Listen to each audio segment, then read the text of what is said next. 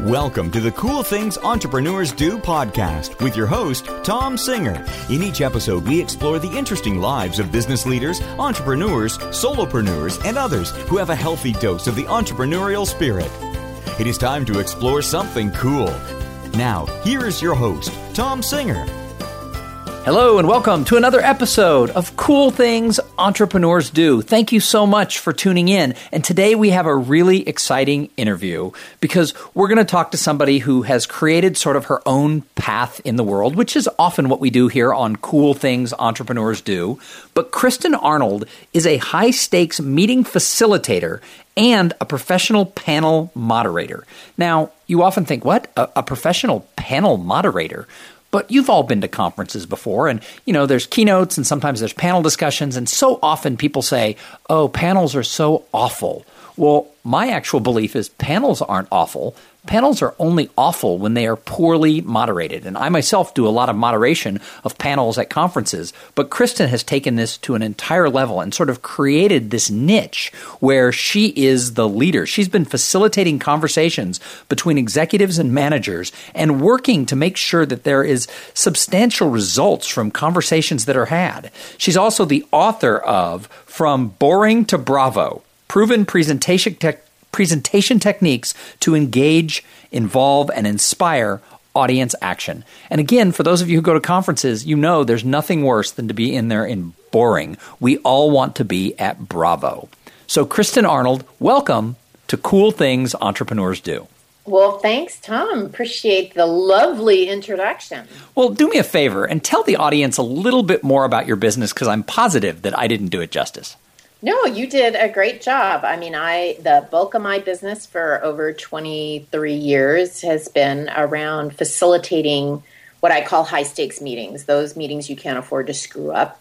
And I train other people around how to facilitate meetings. And so over the years, that's kind of narrowed itself down into working at pretty much the executive director level. And then at the meeting level, where you and I do a lot of work at conferences, I do some very different kinds of things as a presenter, and I hyper-niched into panel moderation, which is a very, very specific form of facilitation. Yeah, well, let's talk a little bit about panel moderation because, again, I live in this meetings world, this events world, and people are often like poo-pooing panels, and yet I think you get so much deeper information when you can have 2 or 3 people who are sort of sharing ideas and bantering when it's done right. How did you decide that panels suck and I can make them better? Well, actually, I was sitting at a very high level summit at Ford Motor Company. Alan Mulally was the CEO at the time, and he couldn't speak in the morning, so he was speaking at lunchtime, I believe. So they started this conference with 2 panels back to back. We were all sitting in the dark. It was moderated by a very boring man. And I was just sitting there taking notes going, if I was doing this, this is what I would do. And this is what I would do. And so, of course, what do you do when you're trying to figure out anything? You Google it. So I Googled how to moderate a panel discussion. And there were a lot of really interesting anecdotal blog postings, but there wasn't anybody who really, quote unquote, owned the space. And I went, I could do that. And I'm pretty passionate about it because I then, in 2014, I did a survey of over 600 meeting planners and executives, people who operate in that meeting space. And 68% of them said that panels are merely okay or even worse. So that means, Tom, you've got a 50-50 chance that you're going to either be great or at least good, or you're going to suck at it. So I thought that was a target-rich environment to actually make a difference. So you said something really interesting that I think will resonate as really good advice for everybody who's listening to the show, and that is you saw that there was no one who owned the space. So often people sort of get in line and follow into an area because they see somebody who is leading a space, and they're like, wow, that person, has a business podcast. I'm going to start a business podcast just like them. Or, that person is an expert in, XYZ, and they become like the number 2 or number 3 expert in XYZ. And yet, what I have seen you do is you said, hey, there's nobody there, and you created your own thing. So what made you realize that was what you had to do? I I didn't realize that that's what I had to do. I just decided that I wanted to do it. I mean, I maybe I'm mincing words here, but I think when you find something that really resonates with you, you just go with it. Like, I honestly don't know if this is doing anything to increase my bottom line. I've been at this for maybe 2-3 years, and I would say I'm starting to see real traction. But for the first 2 years, it was like, no, I'm just gonna do this because this is what makes me happy. I'm putting it out in the world. I have a revenue model that if it's got some stickiness, if it provides value, then that will work for me. But part of the cool things that entrepreneurs do is they take something that they are passionate about and just do it. And you'll know pretty quickly whether it's something that's going to resonate with the world. And then also if the world is going to resonate back in a monetary way. They might resonate back saying, oh, that's great, but it doesn't feed your family. So you kind of have to balance all of these things. And you'll know soon enough. Like, I didn't put like 100% behind this because I still had my day job of facilitating high stakes meetings and speaking at conferences. So the panel was something that was very complimentary. It was something that I realized nobody really owns it. So let's start chipping away at it. And I would say it's taken about 2 years because I started that in 2014. And I'm now starting to see some of the results of my labor, which is really quite lovely. So let's back up. You weren't born as a professional speaker and facilitator of high stakes meetings.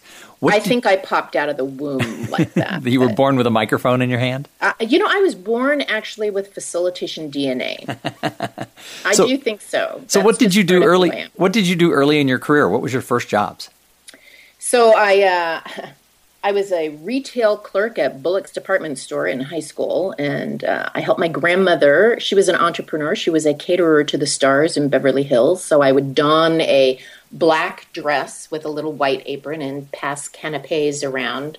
I've got some great stories about that one with some of the stars that I've run into. But I went to the Coast Guard Academy. I was one of the first women through. And so I spent 10 years on active duty, and in that I discovered my passion for facilitating teams. They wanted to put me back on board ship, and I went, I have 2 little babies. I don't think so. And so I decided to just go out on my own, not even knowing what a consulting business looked like. Nobody really knew how to spell facilitator, no less what a facilitator did at that point. So I was really one of the leaders in the industry, so to speak. And, I've always tried to carve out my own space.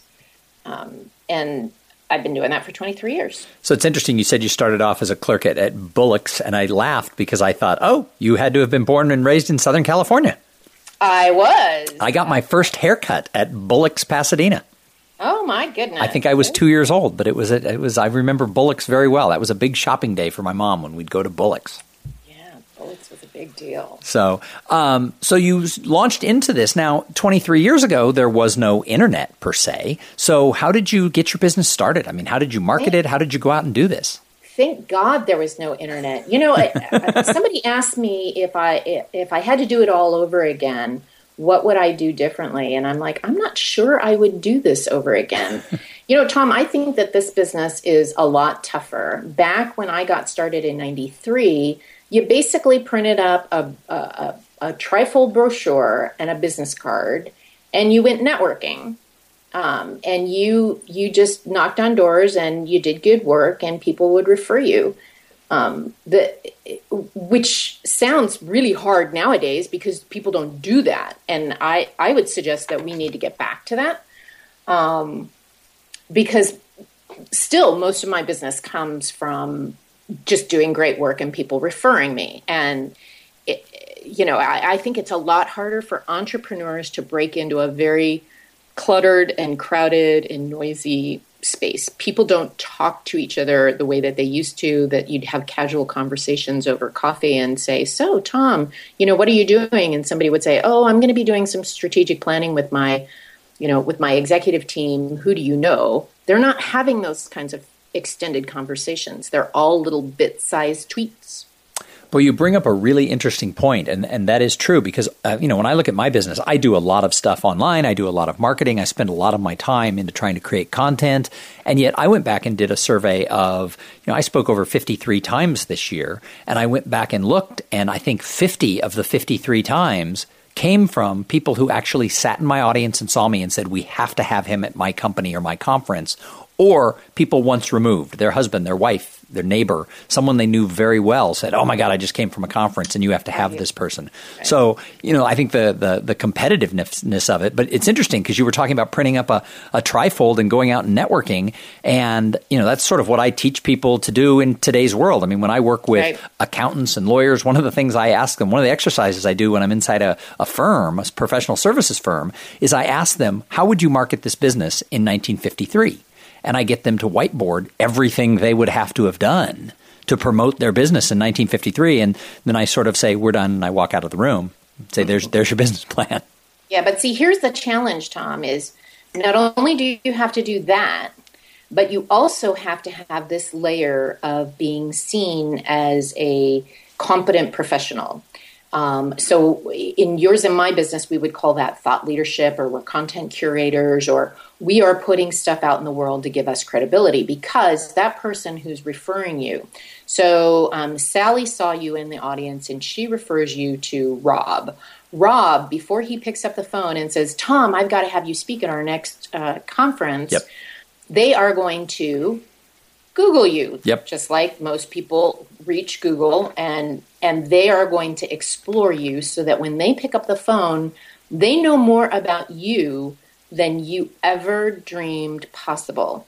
And if you don't have that footprint, they go, who is this person? I can't even find them.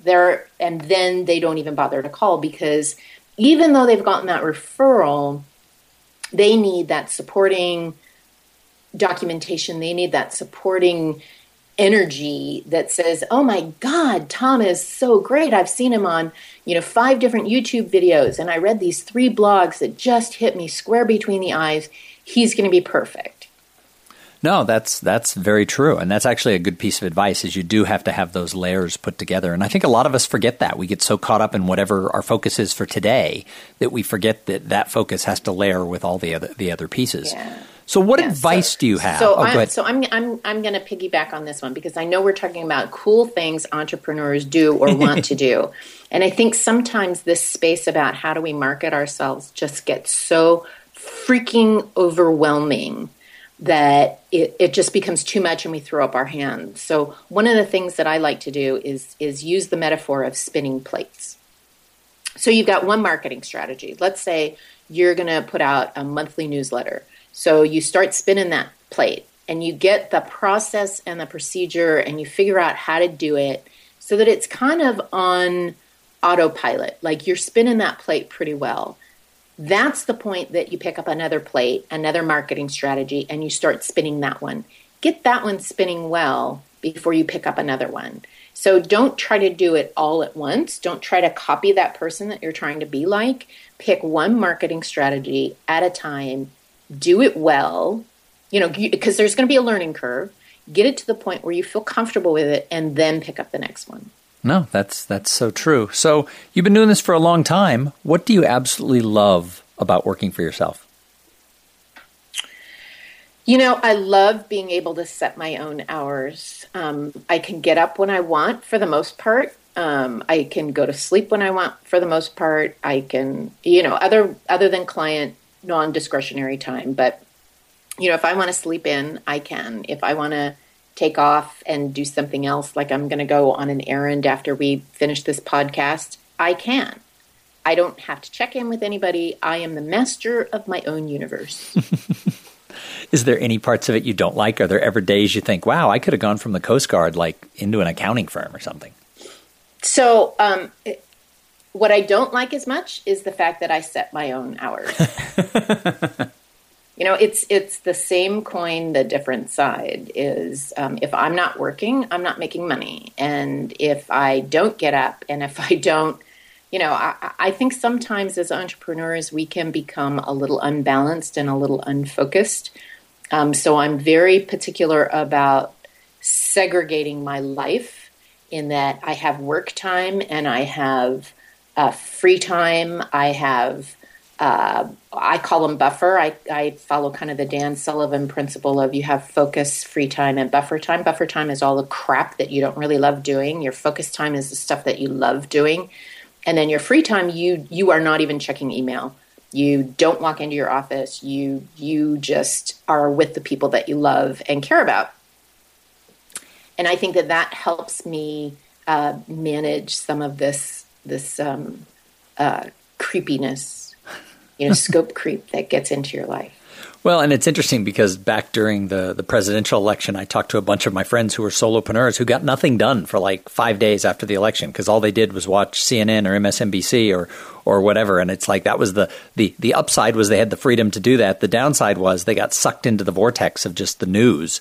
And they said that, 3 or 4 of my friends said, did you do the same thing? And I said, it was tempting, but no, because I had to set up some rules or you could have just watched the news for hours.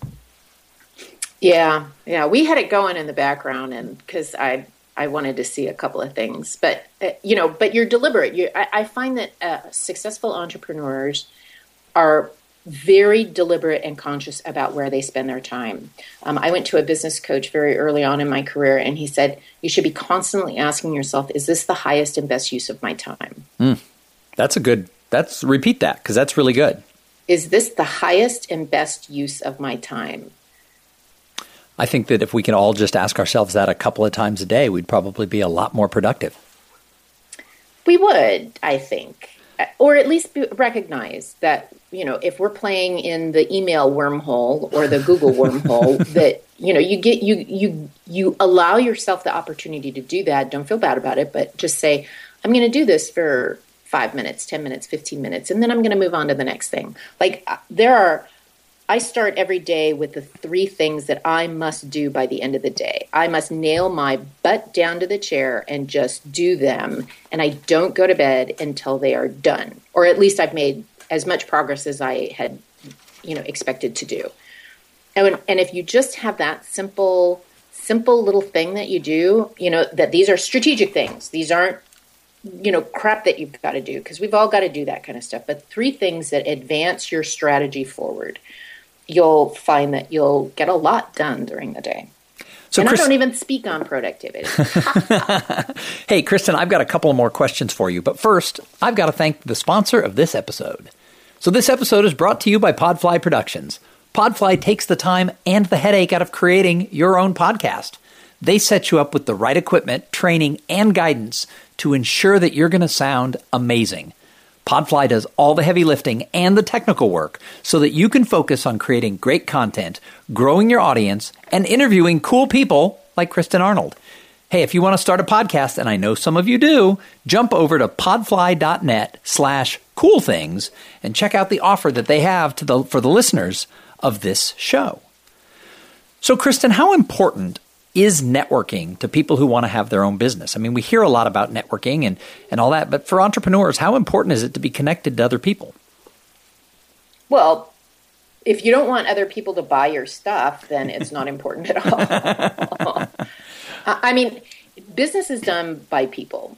People do business with people that they like or people that they know. In fact, they'll do business with people that they don't like, but do know over people that they don't know at all, which I think is kind of interesting. So you are a former president of the National Speakers Association, and I'm a big believer that no matter what industry people are in, they should be involved in their trade associations. So what benefits have you got from participating in your trade association? I think, and I'll just say from the National Speakers Association versus being president, just being a member of the National Speakers Association, I think keeps me fresh and current. I mean, if you think about the whole social media craze, I've been a member since '99, and I own all the domains of my name, because I was the forefront. I knew what was going on versus, now I talk to businesses and they're just starting to get pretty sophisticated where I'm fluent with them. I know what they're talking about because I've experienced it in my own business. So I think part of it is the knowledge about what's going on, trends, using technology, knowing about podcasting, those kinds of things. The other thing is that I've gotten a lot of really good relationships, friends, but also colleagues and people who have referred me, and I have hired people on behalf of my clients to work with me. So I think it's a win-win all around. So I call the show Cool Things Entrepreneurs Do. What's the coolest, new, exciting thing you're doing with your business? Well, I think, getting back to the panel thing that we already talked about, I think it's really about hyper-niching and really figuring out how to be seen as a or the leader in a very hyper-niche space. And by hyper-niche, Vern Harnish talked to the NSA convention 2 years ago. And one thing he said, and it was just a flippant flyby line, doesn't that ever happen to you? Like one person says one thing and it's like a throwaway line and it just sinks in. And he goes, it's okay to hyper niche. And I'm like, I'm hyper niching. It's like, it's just such a narrow band, but the audience is a pretty clear audience. And I'm just doing some really interesting things with it to just try to provide value to people who are usually at the very last minute trying to scramble, figuring out how to be either a great panel moderator or a great panelist. That's awesome. I love that idea of hyper niching. That's fantastic. Hey, I love to ask the people who come on this show who it is that they see that are doing cool things, because I think in addition... Welcome to the Cool Things Entrepreneurs Do podcast with your host, Tom Singer. In each episode, we explore the interesting lives of business leaders, entrepreneurs, solopreneurs, and others who have a healthy dose of the entrepreneurial spirit. It is time to explore something cool. Now, here is your host, Tom Singer.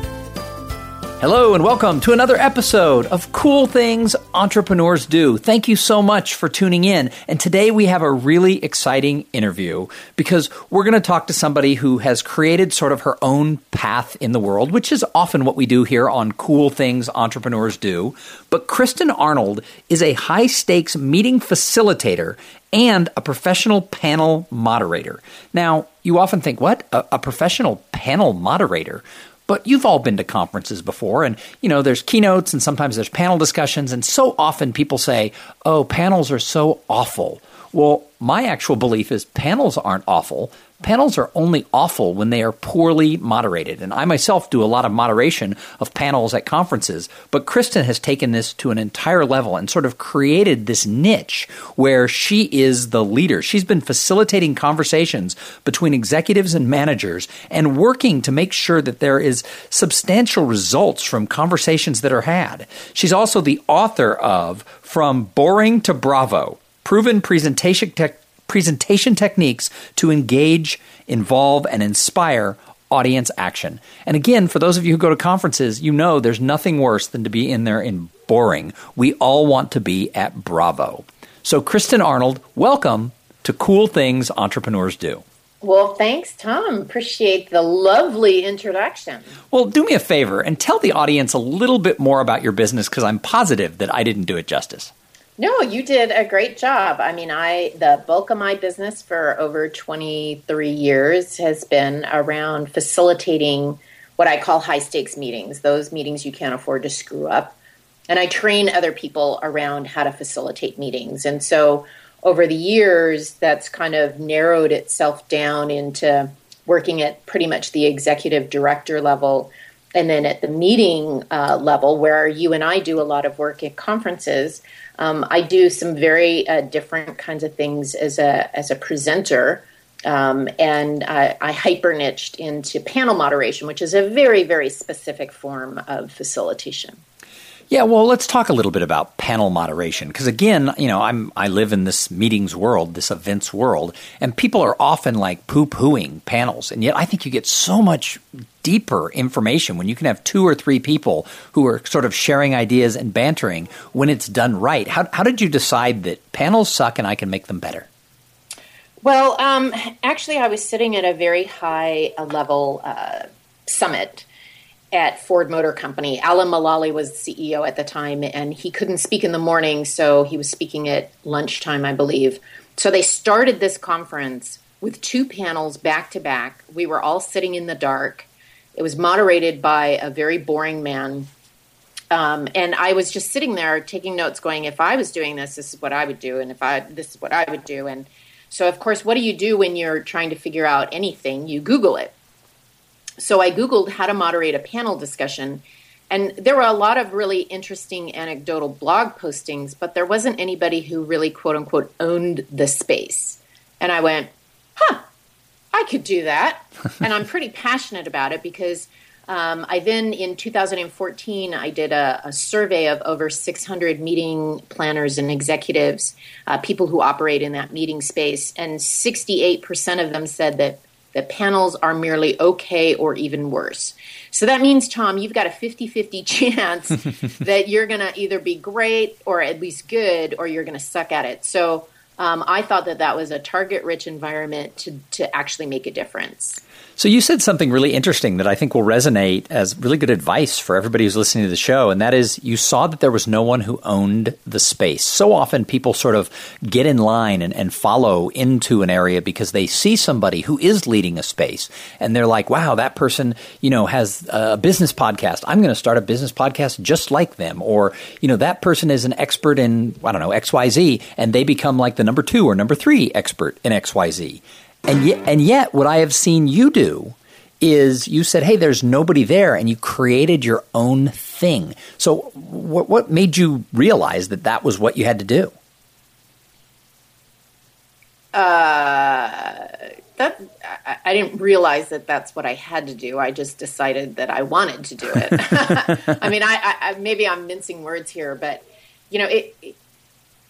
I think when you find something that really resonates with you, you just go with it. Like, I honestly don't know if this is doing anything to increase my bottom line.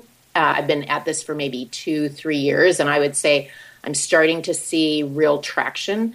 But for the first 2 years, it was like, no, I'm just gonna do this because this is what makes me happy. I'm putting it out in the world. I have a revenue model that if it's got some stickiness, if it provides value, then that will work for me. But part of the cool things that entrepreneurs do is they take something that they are passionate about and just do it. And you'll know pretty quickly whether it's something that's going to resonate with the world.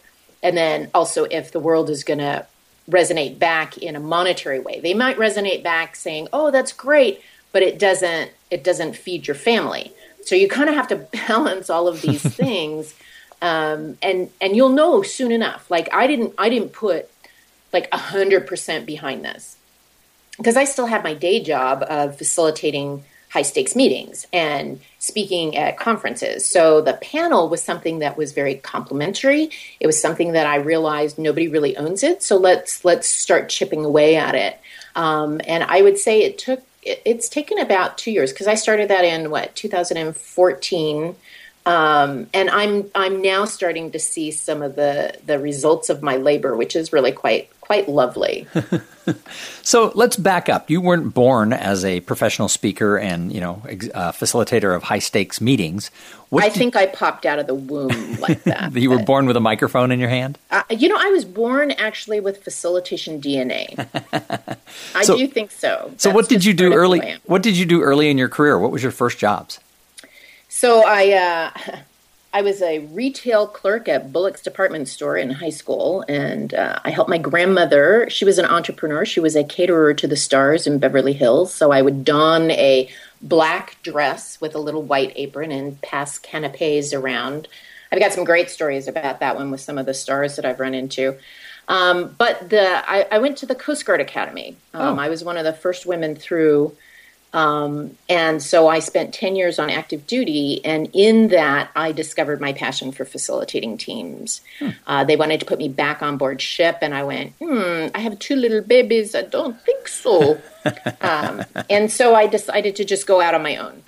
not even knowing what a consulting business looked like. Nobody really knew how to spell facilitator, no less what a facilitator did at that point. So I was really one of the leaders in the industry, so to speak. And, I've always tried to carve out my own space. And I've been doing that for 23 years. So it's interesting. You said you started off as a clerk at Bullock's, and I laughed because I thought, you had to have been born and raised in Southern California. I was. I got my first haircut at Bullock's Pasadena. Oh, my goodness. I think I was 2 years old, but it was I remember Bullock's very well. That was a big shopping day for my mom when we'd go to Bullock's. Yeah, Bullock's was a big deal. So you launched into this. Now, 23 years ago, there was no internet per se. So how did you get your business started? I mean, how did you market it? How did you go out and do this? Thank God there was no internet. Somebody asked me if I had to do it all over again, what would I do differently? And I'm like, I'm not sure I would do this over again.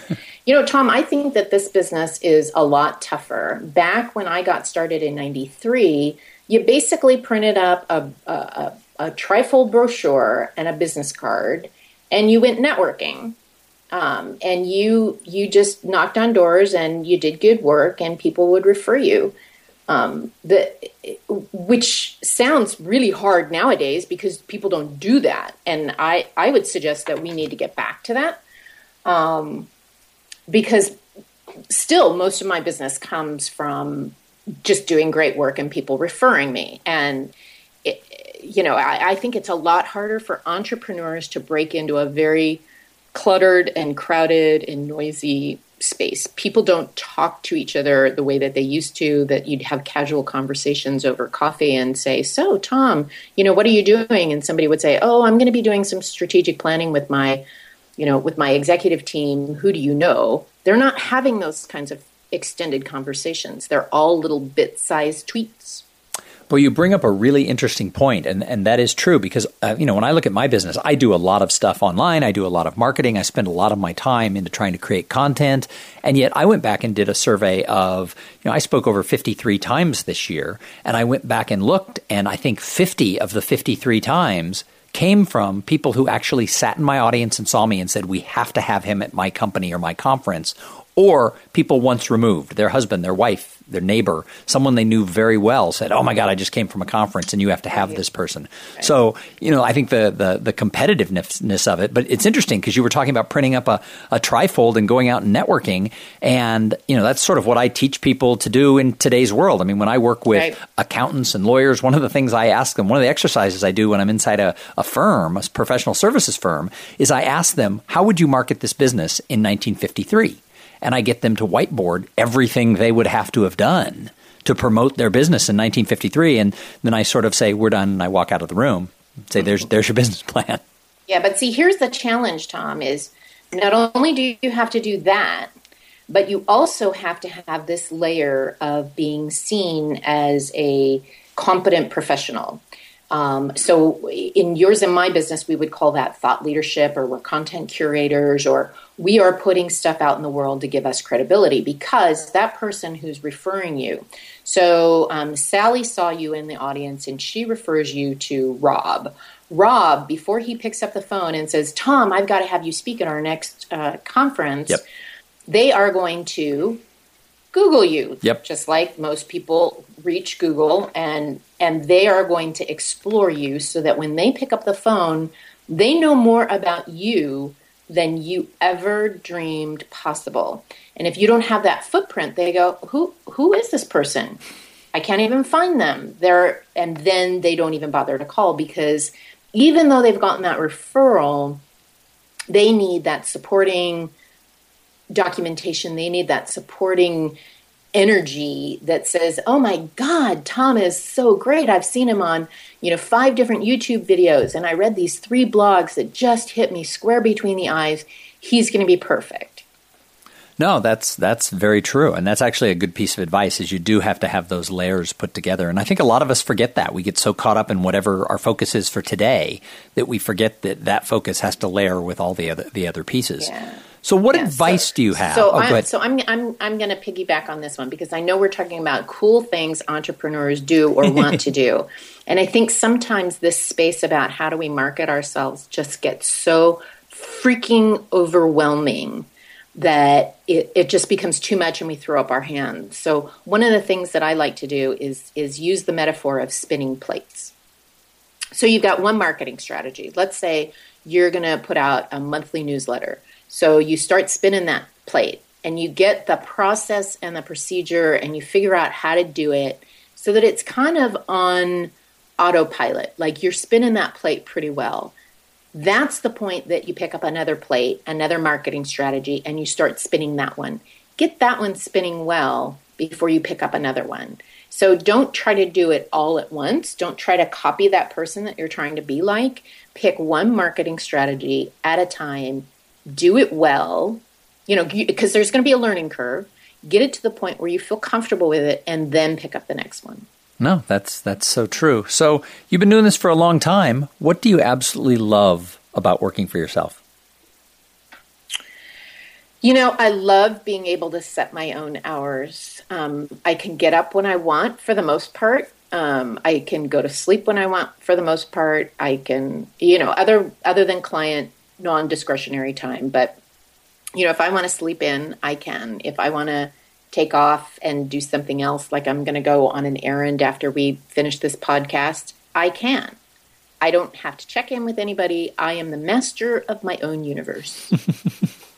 Is there any parts of it you don't like? Are there ever days you think, wow, I could have gone from the Coast Guard into an accounting firm or something? So what I don't like as much is the fact that I set my own hours. It's the same coin, the different side is if I'm not working, I'm not making money. And if I don't get up and if I don't, I think sometimes as entrepreneurs, we can become a little unbalanced and a little unfocused.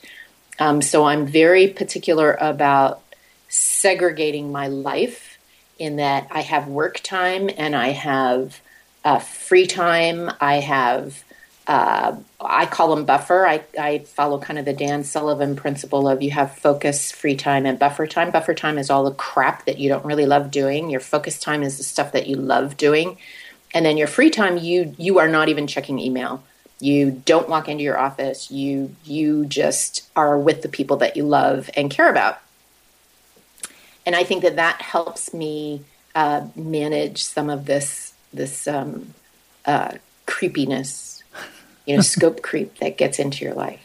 Well, and it's interesting because back during the presidential election, I talked to a bunch of my friends who were solopreneurs who got nothing done for like 5 days after the election because all they did was watch CNN or MSNBC or whatever. And it's like that was the upside was they had the freedom to do that. The downside was they got sucked into the vortex of just the news. And they said that, 3 or 4 of my friends said, did you do the same thing? And I said, it was tempting, but no, because I had to set up some rules or you could have just watched the news for hours. Yeah. We had it going in the background, and because I wanted to see a couple of things, but but you're deliberate. I find that successful entrepreneurs are very deliberate and conscious about where they spend their time. I went to a business coach very early on in my career, and he said you should be constantly asking yourself, "Is this the highest and best use of my time?" Repeat that because that's really good. Is this the highest and best use of my time? I think that if we can all just ask ourselves that a couple of times a day, we'd probably be a lot more productive. We would, I think, or at least recognize that, if we're playing in the email wormhole or the Google wormhole, that, you allow yourself the opportunity to do that. Don't feel bad about it, but just say, I'm going to do this for 5 minutes, 10 minutes, 15 minutes, and then I'm going to move on to the next thing. I start every day with the 3 things that I must do by the end of the day. I must nail my butt down to the chair and just do them. And I don't go to bed until they are done. Or at least I've made as much progress as I had, expected to do. And if you just have that simple little thing that you do, that these are strategic things. These aren't, crap that you've got to do, because we've all got to do that kind of stuff. But 3 things that advance your strategy forward. You'll find that you'll get a lot done during the day. And I don't even speak on productivity. Hey, Kristen, I've got a couple of more questions for you. But first, I've got to thank the sponsor of this episode. So this episode is brought to you by Podfly Productions. Podfly takes the time and the headache out of creating your own podcast. They set you up with the right equipment, training, and guidance to ensure that you're going to sound amazing. Podfly does all the heavy lifting and the technical work so that you can focus on creating great content, growing your audience, and interviewing cool people like Kristen Arnold. Hey, if you want to start a podcast, and I know some of you do, jump over to podfly.net/coolthings and check out the offer that they have for the listeners of this show. So, Kristen, how important is networking to people who want to have their own business? I mean, we hear a lot about networking and all that, but for entrepreneurs, how important is it to be connected to other people? Well, if you don't want other people to buy your stuff, then it's not important at all. I mean, business is done by people. People do business with people that they like or people that they know. In fact, they'll do business with people that they don't like, but do know over people that they don't know at all, which I think is kind of interesting. So you are a former president of the National Speakers Association, and I'm a big believer that no matter what industry people are in, they should be involved in their trade associations. So what benefits have you got from participating in your trade association? I think, and I'll just say from the National Speakers Association versus being president, just being a member of the National Speakers Association, I think keeps me fresh and current. I mean, if you think about the whole social media craze, I've been a member since '99, and I own all the domains of my name, because I was the forefront. I knew what was going on versus, now I talk to businesses and they're just starting to get pretty sophisticated where I'm fluent with them. I know what they're talking about because I've experienced it in my own business. So I think part of it is the knowledge about what's going on, trends, using technology, knowing about podcasting, those kinds of things. The other thing is that I've gotten a lot of really good relationships, friends, but also colleagues and people who have referred me, and I have hired people on behalf of my clients to work with me. So I think it's a win-win all around. So I call the show Cool Things Entrepreneurs Do. What's the coolest, new, exciting thing you're doing with your business? Well, I think, getting back to the panel thing that we already talked about, I think it's really about hyper niching and really figuring out how to be seen as a or the leader in a very hyper niche space. And by hyper niche, Vern Harnish talked to the NSA convention 2 years ago. And one thing he said, and it was just a flippant fly-by line, doesn't that ever happen to you? Like one person says one thing and it's like a throwaway line and it just sinks in, and he goes, it's okay to hyper niche. And I'm like, I'm hyper niching. It's like, it's just such a narrow band, but the audience is a pretty clear audience. And I'm just doing some really interesting things with it to just try to provide value to people who are usually at the very last minute trying to scramble, figuring out how to be either a great panel moderator or a great panelist. Huh, that's awesome. I love that idea of hyper niching. That's fantastic. Hey, I love to ask the people who come on this show who it is that they see that are doing cool things, because I think in addition to just making money and growing our businesses, I think great entrepreneurs are observers. I think they watch other people. So I love to ask, hey, who is it that you see out there where you say he or she, they're really doing something cool? So I just took a lick from Jill Schuffelbein's notebook, and she was talking about how to really leverage YouTube videos. So I have a lot of YouTube videos and discussion tips.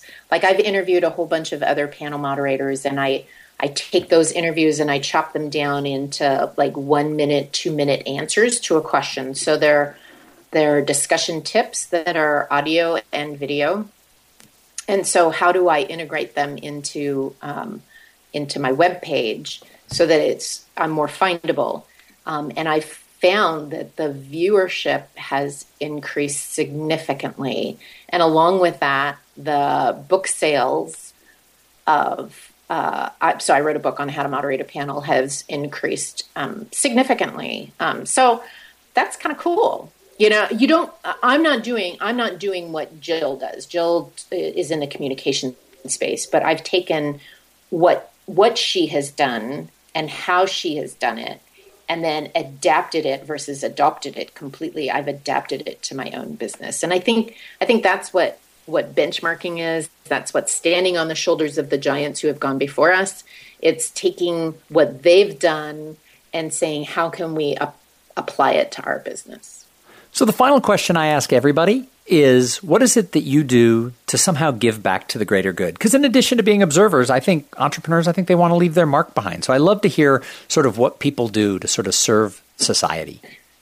Yeah. So, that's been a really frustrating point in my career right now, Tom, because other than NSA, which is probably my main source of contribution, I live in Scottsdale, Arizona, a third of the year. I live in Prince Edward Island, which is where my husband is from, a third of the year. And then I'm usually on a plane traveling somewhere the other third of the year. And I have found that it's very hard to get entrenched into a community and be there constantly to serve on boards. So what I try to do is I find very specific opportunities to volunteer either at my church, or I give blood whenever I can. And I just try to be a good citizen. I vote. I hope everybody voted. But I am frustrated that I'm not able to make a more significant impact in my local community. But I do think at a national level, I do try to work quite a bit with the National Speakers Association. So I want to spin to one more question, actually, that just popped into mind. You talked about the fact that you split your time between Arizona and in Canada. Your husband is also in the business of training and speaking. What is it like to be married to somebody who has their own entrepreneurial venture, and yet they're not the same business? You guys have your own businesses. What's that like? Right. So he is in Canada, and I am in the U.S.-based business. So we try to work with each other when we can, because his business is very complementary. He does leadership training and leadership keynotes, whereas I'm more about leading teams and collaboration and critical thinking. So every once in a while we wave at each other at an airport. But we have a goal that we actually sleep together 200 nights a year. And we track it, because whatever you measure gets done. And so as entrepreneurs, make sure you're tracking the right things. Now, we don't track how many times we have sex, Tom, just saying. But we track how many times. That's a whole different chart. It's a whole different chart, and you don't want to go measuring that one, because, well, there are unintended consequences of measuring the wrong thing. But sleeping together is just a very important thing, that we're spending time together. And so it's at least 200 nights. We work in the same office, which is really creepy. At first, I was like, what? But we really like it. In both of our houses, our offices are in the same room. He does his thing, I do my thing. We still talk at night about what's going on in our businesses. So we managed to not be in each other's business. Like, I don't run his business. He has an assistant. I have my own assistant. If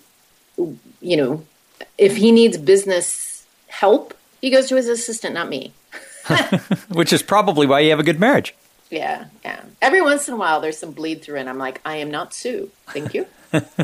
Well, I do think it's an interesting question, because I think a lot of people, and I know from people who, write to me, or who listen to this podcast, and then also the people who are involved in the Cool Things Project, which is sort of my online coaching group that I have for people who listen to this podcast.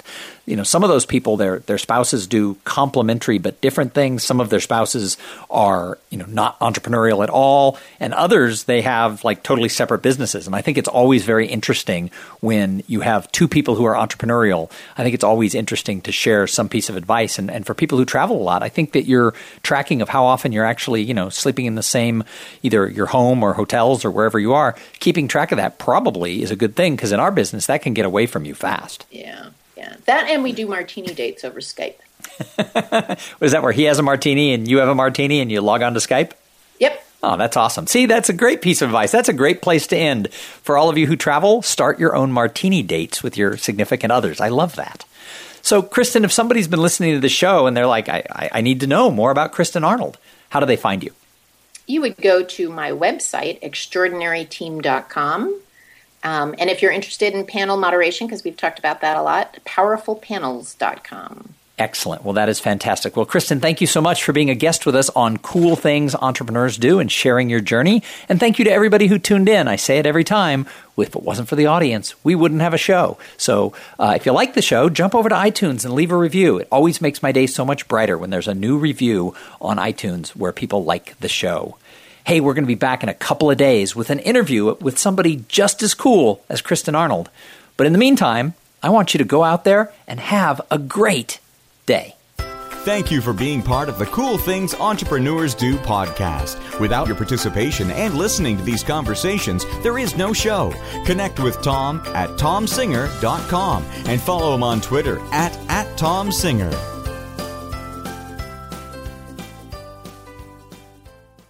This podcast is a part of the C-Suite Radio Network.